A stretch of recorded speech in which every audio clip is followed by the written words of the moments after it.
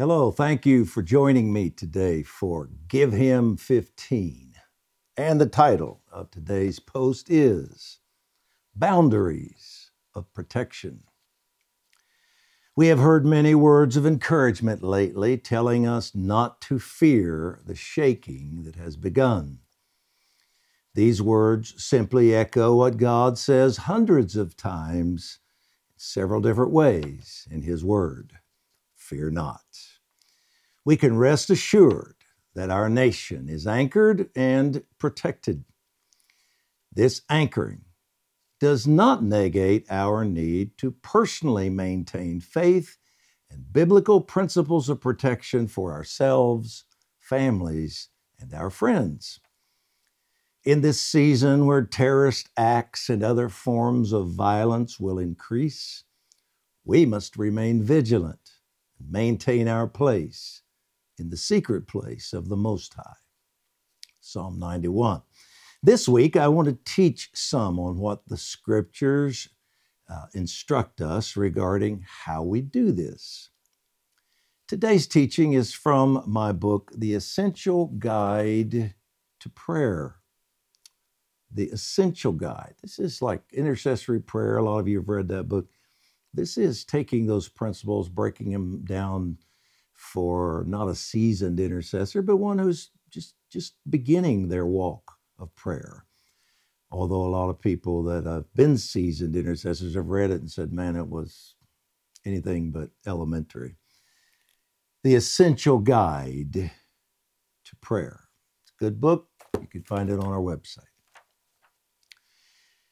When the children were, and this is taken from the book, as I said, when the children were young, we visited Disney World one summer. Along with the excitement of heat, humidity, long lines, and high prices, I had the adventure of visiting the Tower of Terror. This ride simulates an earthquake as experienced while riding in a hotel elevator. It was anything but uplifting. A few years ago, I visited the Tower of London in England, a fortress on the River Thames. This bastion has served in historic times as everything from a palace to a prison. We saw the crown jewels, and as a reminder to those who might try to steal them, many ancient instruments of execution and torture. I've never moved from exhilaration to excruciation so quickly. I mumbled, "God save the Queen," and hastily departed. I've also visited the Eiffel Tower in Paris, a 984-foot high tower of iron framework built for the International Exposition in 1889. Demonstrating my linguistic skills and cultural awareness. While gazing at this incredible accomplishment, I shouted to those with me, "Vive la France, birthplace of the French fry." The following story offers an interesting assessment of an infamous tower in the Bible, Babel. An eminent architect was under cross-examination at a trial concerning a building he had designed. One of the prosecutors, attempting to distract the man during his testimony, asked, "Are you a builder?" Immediately, the witness replied, "No, sir, I'm an architect." "But they're much the same, aren't they?" the prosecutor added. "I beg your pardon, sir, but in my opinion, they are totally different." "Oh, indeed. Perhaps you will explain the difference." To this, the witness responded, "An architect, sir, conceives the design, prepares the plan, draws all to specifications, and in short, supplies the mind. The builder is merely the bricklayer or the carpenter. The builder is the machine, the architect the power that puts it together and sets it going. Oh, very well, Mr. Architect. That will do. And now, after your ingenious distinction between the two, perhaps you can inform the court who was the architect of the Tower of Babel. The witness promptly responded, there was no architect, only builders. That's why there was so much confusion.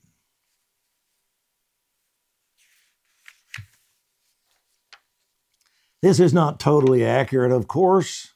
Builders and skilled tradesmen know more than the architect stated, but it is an interesting and humorous observation. Another tower in the scriptures is known not for its terror, jewels, pride, or confusion, but as a place of strength and safety. The name of the Lord is a strong tower. The righteous runs into it and is safe. Proverbs 18:10. Psalm 61:3 calls our God a tower of strength against the enemy. One of the meanings of the Hebrew word for intercession, pagah, P-A-G-A, is boundary or border. Boundary, border, one of the meanings of the Hebrew word for intercession. It is the point, a boundary or border is the point at which two territories meet or connect. Hence, a boundary, or as the Spirit-filled Bible says, the extent to which a boundary reaches. Pagah, the extent to which a boundary reaches. Pagah is used repeatedly this way in Joshua 19 in the context of intercessory prayer. Pagah is the establishing of boundaries or walls of protection, the marking of a territory as one's own, declaring, I will not permit intruders or interlopers. I love Psalm 91, 1-4 in the Message. You who sit down in the high God's presence, spend the night in Shaddai's shadow. Say this, God, you're my refuge. I trust in you and I'm safe. That's right. He rescues you from hidden traps, shields you from deadly hazards. His huge outstretched arms protect you. Under them, you're perfectly safe. His arms fend off all harm. What a promise. A missionary determined to take the gospel to an interior region of China experienced the sovereign protection of God through Pagah, boundaries of protection. Remember, that's what Pagah, intercession, also means, boundary. Ruthless bandits along the road had prevented this area from being reached. However, this young missionary went, preaching the good news of Jesus Christ. He later returned to the base without having seen any bandits. Shortly thereafter, the missionaries heard a rumor circulating through the area. The bandits had not attacked because an entourage of 11 soldiers had traveled with him. As he had traveled alone, the missionaries concluded angels must have protected him. But why 11? The missionary wrote about the experience to his home church in the United States. His pastor asked when this had happened. Upon receiving this information, the pastor excitedly communicated his part of the story. The pastor had been prompted by God to call a special prayer meeting for this missionary. When the date of the prayer meeting arrived, the pastor was disappointed at the poor turnout. That changed after he received the missionary's amazing report The pastor was thrilled to tell him, "You'll be pleased to know that, counting myself, there were exactly 11 of us who were praying for you that very day." Those 11 faithful intercessors became a wall, a boundary or perimeter of protection around this missionary through their prayers of paga, intercession. Through them, Psalm 91 and Proverbs 18:10 became reality.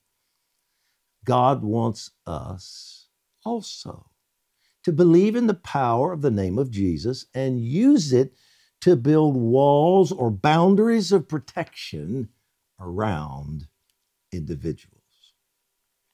Isaiah 26:1 and Isaiah 60, verse 18, actually speak of God's protection as walls. Quote, "In that day, this song will be sung in the land of Judah. We have a strong city. He sets up walls and ramparts for security." Chapter 60, verse 18, "Violence will not be heard again in your land, nor devastation or destruction within your borders, but you will call your walls salvation and your gates praise." No destruction or devastation because of his walls. Well, let's pray into this. Father, thank you for being a tower of refuge, strength, and protection. We do not have to wonder about your willingness to protect us in times of trouble. Your word says you are a very present help in trouble. It tells us, "Thou art my hiding place. Thou shalt preserve me from evil." Psalm 32:7. We declare with the psalmist, "I will fear no evil." Psalm 23:4. We realize that this protection is accomplished through the application of your word, which includes our faith, prayers, and abiding in the secret place. We build walls and create boundaries. Teach us your ways regarding this. We are going to grow in the knowledge of the truth this week. We will expand in our revelation and enlightenment. We also realize we are more than your kids. We are your ambassadors, your king, priest, warriors, your ecclesia. As such, we not only pray for ourselves, we create boundaries, walls of protection for others. Teach us to do so effectively, leaving nothing to chance. Today, we begin by securing our families. We decree that they are off limits to all attacks. No evil will befall them. No plague will come near them. Psalm 91, 9 and 10. And we declare this in the name of our protector, Jesus. And our decree, we declare that we will fear no evil. We are secure in the secret place of the Most High God. Amen. Amen. Well, once again, this post is taken from the book, The Essential Guide to Prayer. If you're interested, you can find it on our website, dutchsheets.org. Thank you for joining me all week. We're going to learn how to do this effectively and protect ourselves and those close to us and those God assigns us to pray for and protect. Thank you for joining me. See you tomorrow.